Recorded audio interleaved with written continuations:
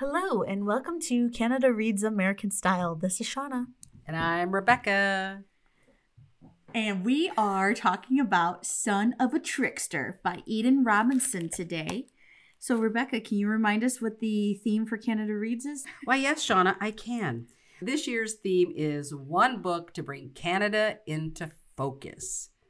Yes, and this is your spoiler announcement to say that we are talking about the book in full detail. Please pause and resume later if you want to read the book and then listen. Otherwise, feel free to continue on.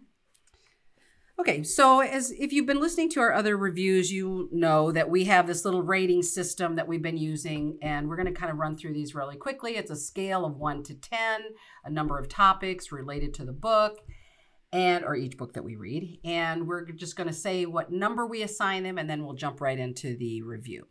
So, Shauna, for quality of writing, what did you assign Son of a Trickster? Actually, I gave it a 10. Wow. Okay. I gave it a 7. Pace. I gave that a 7. I gave that a 7. Plot development. 8. Gave it a 7. Characters. 10. I gave it a 9. Enjoyability. For me, it was 10. For me, it's a 7. Insightfulness. 7. 7. Ease of reading. 9. 7. And then we have a category for photos, illustrations, which I do not believe it had any in there. Well, I think it had a river otter or something. There's just birds on the last page of the book. It's a raven taking off. Yeah, so we're not counting that as photos and illustrations. So yeah. All right, well, let's just jump right into this. Shauna, tell us what you thought of Son of a Trickster. Because you did give it a variety of ratings, so you must have a lot to say about it. Well, I gave it a variety of ratings because when we spoke to Larissa, which she was in our previous podcast, she is actually championing this book. And some of the things that she said made me really think about how I wanted to rate this book. So I gave pace and insightfulness 7s because I feel that it takes a long time for the story to develop. But and when we're looking at characters and the enjoyability factor, it's necessary in order to build up the characters and give them the voices that they are supposed to be representing. How about you? What are you? Well, okay. When I read this book, I was looking back to see how long it took me to read each book because I am done with all of them. But this one took me about 16 days, so a little over 2 weeks. And it's mostly because I was reading it and then I was kind of, I don't know, it just didn't grab me. And I'm not a big magic realism fan, although I wish there had been a lot more with the raven. Like if it had been a talking raven throughout the whole book, I would have been all on board with it because, as you know, ravens are one of my animals I like. And I have a painting with a raven in it. Actually, a couple of them. And but I just struggled with it. So can I tell you my really shallow reason why I struggled with the book? Yes. It's really shallow. Okay. All right. So at the beginning of the book, Jared's dog Baby dies, right? Right. And you know why Baby dies? No. Exactly. I am a dog lover. And Baby dies because she gets heartworm and she dies. And at one point, Richie, before he was involved with them, even said, I think it was Richie said something like, your dog didn't have to die. Or somebody said that to him. I can't remember. Somebody was being mean and said that. And it's true. If he had given his dog medication on a monthly basis, his dog would not have to die a horrible, horrible, painful death. Because I actually had a rescue dog one time that had it. And I know what that's like. So I will admit, I'm such a dog lover, crazy dog lover, that as soon as I read, like at first I was like, oh, his dog is dying or died. Oh, that's so sad. And then when I read that, I went, oh, really? You could have prevented that. Well, you have to remember, he's a kid. He doesn't know any better. And he didn't even want the dog in the first place. It was just handed it to him. And all he did was, it was his natural instinct to care and take care of that animal, just like you see Jared do that throughout the entire book with almost all of the characters. He still takes care of his dad. He ends up taking care of his sister and the baby. He takes care of his compassion and all his ignorance shouldn't be one of the shallow reasons why you dislike this book. No, I'm not saying that I'm not saying I didn't like the book because of that. What I'm saying is it was right off the bat, I think I just was kind of like, oh, you know what I mean? It turned me off as a dog lover. And I know it's really a shallow reason. I agree with you for all the beautiful things, the compassion and the kindness and everything that Jared exhibits. Absolutely beautiful. But I kept kind of going back to that going like, well, but his dog died because he was, and whether he knew about it or not, I don't know. But I'm just saying I said it was a shallow reason. It was shallow. Yeah, no. I'm going to quit going on about it, but yes. It's all good. I had a hard time with piecing out the difference between what was magic, what was reality, and what was drugged-induced reality or whatever. Yeah. Because he does do drugs. So there's so much drugs and drinking and all of the party scenes that go on. It's hard to tell, as the story starts off slow in regards to picking up the magic. And I'm like, okay, I know there's magic in here. Where is it going to show up? And so it gets like halfway through the story. And like there's times where like I remember the most confusing part that I had was he was on a subway or a bus or something going somewhere, and he was sitting next to a guy, and all of a sudden inside his mind the guy says to him that Phil is not his father. And I was just kind of like, well, there's no animals around. At that point the crow had spoken to him maybe once or twice. He had seen the weird woman and he didn't know what she was yet, though.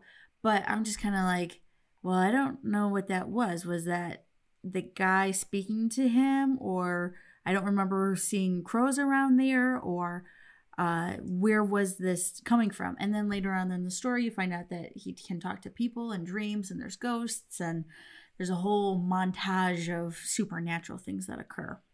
Yeah, and I think for me, I would almost have to go back and I think the best way for me I would have to reread this book because I just, like I said, I feel bad because the people who love it. And I'm just reading it. I love Jared. I'm not so sure I loved all the intermix of all the other characters involved, which is odd because they were necessary to the story, but somehow I really like Jared. That's interesting because I liked all of the characters. I really felt that every single one of them had a purpose and a reason to be in the story. So even David, the guy who abused Jared, and Maggie, Jared's mom, ends up nailing David's feet to the ground. Oh, yeah. Because of all of the abuse that both of them had taken, and they left. And they ended up getting a restraining order. And, even he has a purpose and a reason for being in that story. I mean, we already know that this is a 3-part book and it's a trilogy that, I guess that's, I don't know why I'm being redundant. That, now we know who the cast of characters are. And in the next couple of books, it's going to be really about how they're going to be fleshed out. So yeah, well, let me just go over a couple of, I wrote down a couple of things that really touched my heart in the story. And again, I think I just sort of focused so much on Jared. At a certain point, I was just like, this isn't really my book. Like I liked it, but I don't know. I just kind of waffled. But let me just give you the first one. First of all, I loved the thing that his mother said all the time to him, which is the world is harder. You have to be harder. And at another time she said, the world is hard. You need to be harder. So I loved that she was trying to, and once you realize who she is and that she's, like a witch and the whole thing, you realize that he doesn't even understand what that means yet because she means there's a whole different world out there he's going to have to deal with and he's got to suck it up and he's got to learn to be harder. He's going to need to be harder because he doesn't even know what's coming yet. So I really love that. I love that quote. That was the first thing I wrote down. The other thing was on page 165. I'm actually literally going to say what page number it is. At one point, he is talking to Sarah. And this was the first indication I had where I just thought, like, it just grabbed my heart. Like, Jared, like, it was the first indication to me of how sad a character he was, because he said to her, she said, I feel numb all the time, like I took sleeping pills and can't wake up. I just want to feel something. And Jared said, I don't want to hurt you and I don't want to be hurt. And that's when you realize, wow, he's only what, 16 or something like that. And he's already had a really, really shitty life. He's been abused. He's been treated horribly. He's been through the ringer with his mom, his dad, his grandmothers, both of them, really. Mm-hmm. And I thought, for him to just say, and I don't want to be hurt. Oh, that just broke my heart when he said that. So I thought that was beautiful. Yeah, that is beautiful. And then on page 202, another quote I wanted to mention was, he's talking, it says, Jared tells Sarah about his broken ribs, I guess. Was it his broken ribs? No, I don't even remember. I don't remember for sure. Yep. Okay. About his broken ribs. And he said he wanted, or the story said, he wanted to stay here in the quiet moment when everything was calm and everyone was safe. Because again, that was who he was. He just wanted to gather people around him. He wanted to take care of them. He wanted to make sure they were okay, and that everybody had that feeling of safety. And, you know, I've worked with children in the past, like many, many years ago, in volunteer situations that had been abused, physically and emotionally abused. And that was the thing that in training they used to always say is, no matter how much a child is abused, he wants his family around him. Even if his family abused him, he wants his family around him and he wants to feel safe. So again, that was another quote that really, or part of the story that I loved. Well, you know, the one thing that got me, like the most emotional that I felt, was when it's near the end of the book. Nana Sophia is coming to get him because he has been dragged away by the river otters. Yeah. He's been harmed by them, and Nana Sophia is supposed to be helping him. She's taking him, like she's coming to pick him up and take him back with her. Well, in the meantime, Jared has spoken with the Wiegert, who ends up being his father, mm-hmm. and finds out that the Wiegert takes on every DNA component of Phil, and that's why Jared is the Wiegert's son and not Phil's son. And Jared feels that he needs to be honest and open with his Nana Sophia, or Sophia, because it's not his Nana. Yeah. Ugh. And he expresses to her, he tells her all about what the Wiegert had said.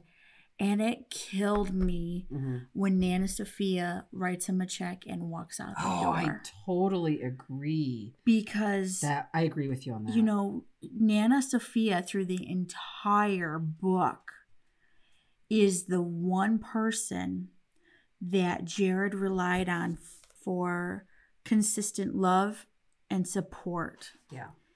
And although she couldn't be there with him physically because she was on her honeymoon through a lot of the book, yeah, she always talked to him, encouraged him, and, you know, she opened up her doors for when he was ready to leave. And he was like, okay, my finals are going to be done in June. I'm going to come stay with you. She's like, why not come now? Yeah, yeah. And the minute that she finds out that he is not blood, it killed me, because my grandfather was not my biological grandfather, and I didn't find out until I was around 16. But he still loved me regardless. He still treated me as his granddaughter the entire time. He never walked out on me. Yeah. And I couldn't even imagine having somebody like that in my life just walk out. And if you think about it, in the opening of the book, his other grandmother doesn't want anything to do with him, doesn't like him, doesn't want any, I mean, she just really says some nasty things to him and about him. And then it ends with his other grandmother turning her back on him too. So you're just like, well. No, she says, come see me. Come visit me. Well, yeah, right at the very end, right?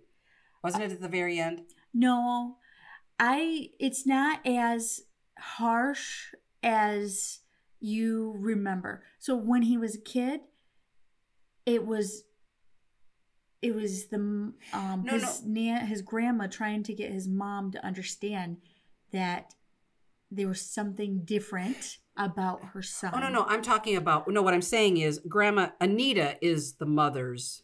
Is Maggie's mom. Maggie's mother. And what I'm saying is the book opens with her saying that, being really mean.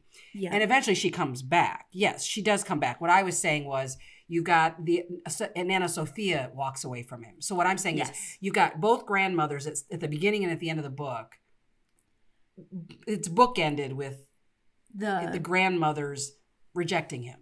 Yes. Yeah, that's what I meant. I know that Grandma Anita comes back. I get that. Yeah. Okay. And then the other quote I just want to say, because again, this one just pierced my heart. He wished people could make undying declarations of love and loyalty to him when they weren't half cut or stoned out of their gourds or sorry. Because that's the other thing. He did so much for everyone. And I think about how, didn't he help bathe Mr. Jacks? And he did all these, all the things that he did. And think about the average 16-year-old boy. Ain't none of them doing what Jared did. So he had so much love and compassion. And I don't know how he turned out to be who he was based on how he grew up. But that's just it. It's like no one could come to him and just love him unconditionally. And in the moment, it always had something attached to it from everyone else in his life. Right. Anyway, I love that. I love that part of the book as well. Well, and I hope that, at the end of the book, he ends up going to AA, and that's where he meets Dylan's father, is at AA. And I'm really hoping that is going to start being the turnaround point for that, because even right then and there, Dylan's father says, anytime you need a ride to our meeting, call me up and I'll take you. Yeah. And I think that's kind of really a first step toward finding people who are like that, who are willing to take care. Oh, reciprocate the things that he is putting out into the world. Because I know you and we talk about law of attraction all the time. Yeah. And having that part be. Now, there was one part that I just, I have no idea the purpose, the reason. They're chapter 11, chapter 20, and there was a couple more later on that were just odd inserts. And I couldn't figure out why they would be part of the story. One was the aspect of the world starting. Oh, yeah, I agree with you. I didn't understand some of that either. And then another one was the aspect of a little microbial thing. Yeah. Now, at the end of the third or fourth one, and it was only at the ends, does it show a reason as to why it might be part of the story? But the rest of it had nothing to do with the world. Okay, but that's just it. It has to, because whenever authors do things like that, where they put something in there where I just say, I have no idea what you're talking about. It's just why am I even reading this? That's when I just say to myself, there's a really serious, clear reason why they put it in. Otherwise, it's ridiculous. They would have edited it out. They wouldn't have put it in the first place. So maybe we learn what that's about further down the line. Because I even he could talk to the fireflies that surround Sierra's head. And I was even trying to put their conversations into those inserts to see if it was if it was referencing either of those, and it didn't. Yeah, it didn't work that hard. I just didn't. No, it really, okay, so to be honest, for me, I own the second book. I shouldn't say everyone, many people I've read have said the second book is better. But I think it's just going to be one of those things where I think I'd have to reread it, because now that I sort of know where it was going in the first book, maybe I need to look at it again and sort of see if I like it any better. Right. Because it just wasn't, I don't know if it was the timing of it, if it's magic realism, right. If it's because it's a trilogy, because I don't know that I've said this yet on any of our podcasts, but I am not a fan of series. Like, I like one book. Yeah, me too, actually. I'm famous in my life. Everyone knows I'm good for reading the first book, but I very seldom ever go past a first book in a series. I just don't really do it. Right. The only times that I do it is when I'm seriously hooked into the storyline. Like, sadly, and I can't believe I'm going to admit this to the public.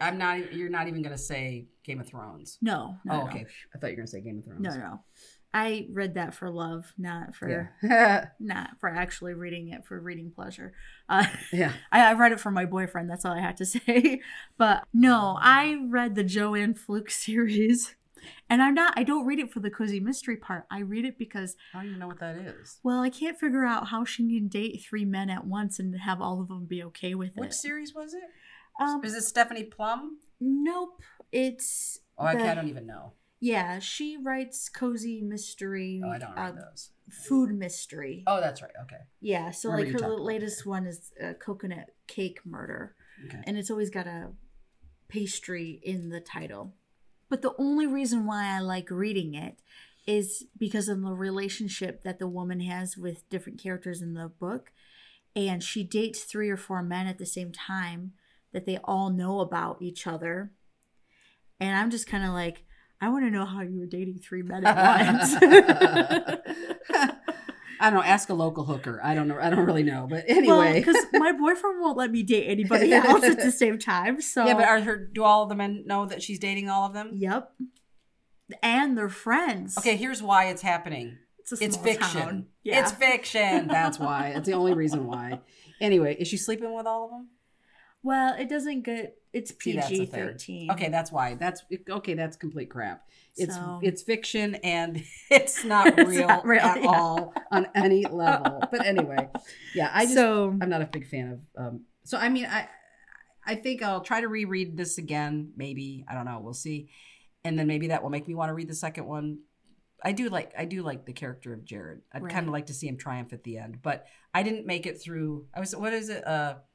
I didn't make it through, what was the vampire series?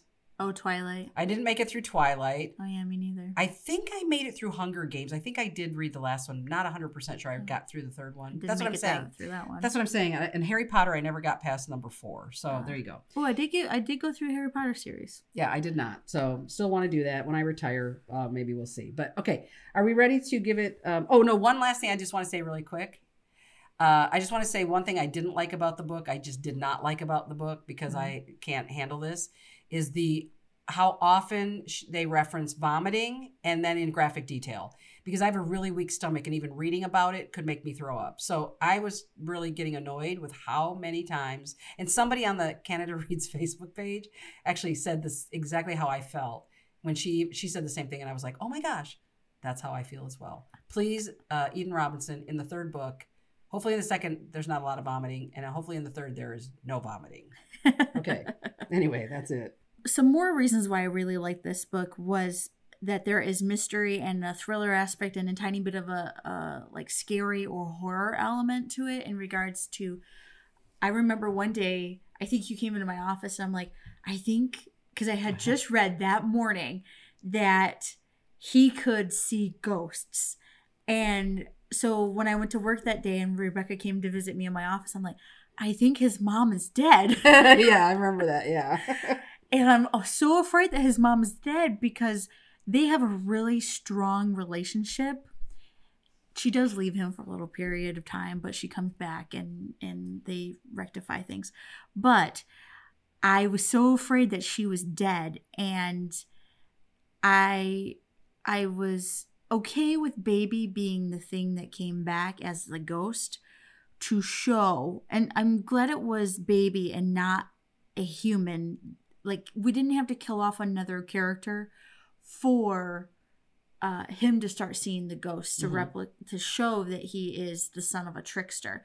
Because even at the end of this book, it leaves us off as a mystery because, one, we see that he's getting better. He's going to AA. He's becoming a better student. He got a job, so on and so forth. But we don't know what he is. His mom says that he's a special needs witch, but he's not being classified as a trickster. He's not being called Wiget. He's not being called a full-blown witch. So what the heck is Jared? And I think that's what's really going to keep me reading, is trying to figure out what it is that Jared is. Well, do you own the second book? I don't. Okay, here. I'm handing you my copy of the second book, and you can read it, and I'll reread the first one, so you can let me know. Okay. Because chances of me actually reading it, I'm not sure. We'll see. All right, are we ready to give it its designation for Maple Leafs? Yes. Okay. So I'm going to go first because we already know what you're going to say. It was funny because originally I gave it 3 stars. And then when we were talking to Larissa in our previous podcast, I looked down and I was like, why did I give it 3? I liked it I liked it better than We Have Always Been Here, which I gave that a 3. So then I gave it a 4. But then when I started really thinking about the book in how I read it, and you and I, before we started taping, I don't remember 90% of what happened. You had to explain it all again to me, which meant it didn't stick with me. It just didn't resonate with me. Right. So I'm actually going to give it a 3.5 because I need it to be a little higher than We Have Always Been Here, because I did like it more than that because I love Jared. Yeah. But I'm giving it 3.5. And thanks, Larissa, for giving a half a maple leaf, because I think you and I know we were were like, we need to be a straight maple leaf. Yeah. And having the increments of half is actually really nice. Yeah, I like that. I agree. Yeah, because I'm going to give it a 5. Yeah. So now you've read 4 out of the 5, and probably you won't necessarily finish Small Game Hunting by the time Monday rolls around with the competition. So I think I will. You think? So if you, out of the 4 you've read so far, which one would you champion? Radicalized. Yeah. I would. Yeah. And in part because I know that you are already championing From the Ashes, and Larissa is championing Son of a Trickster. So I kind of want to choose one that's different, but one that I can stand by as an actual story that I would want to champion. Yeah. That's good. Yeah, I think that's fair. So yeah, but then again, I haven't finished Small Game Hunting, so I am interested in seeing what that's about. I listened to a video that you sent me yesterday, and I think the way that the woman speaks is how it's in the book. So I think I want to watch another interview of hers to see if that helps with some of the problem of the dialogue that other people have mentioned. Yeah, it's funny in that interview, which we'll link to. I think we can link to it because it was CBC, I think, you're right. It was funny because they had all the authors kind of just debating or answering some questions. And Megan Gale Coles, I've watched a number of interviews with her and listened to them, I should say. And that was the strongest her accent ever came across to me. Like when she got interviewed by Sheila Rogers, it was not quite that strong. And when I heard her talking, I thought, oh my gosh, that is the voice of the characters in her book. And I didn't really, because I was saying I don't know that accent because it's not what I'm familiar with as an American. So that was really interesting to hear that really broad Newfoundland accent. So that was very, very cool. I'm glad we heard that interview. So we'll link to that. Yes. So, all right. If you would like us to continue providing great content like this, please rate, review, like, share, comment, and tell all your friends about Canada Reads American Style. Goodbye.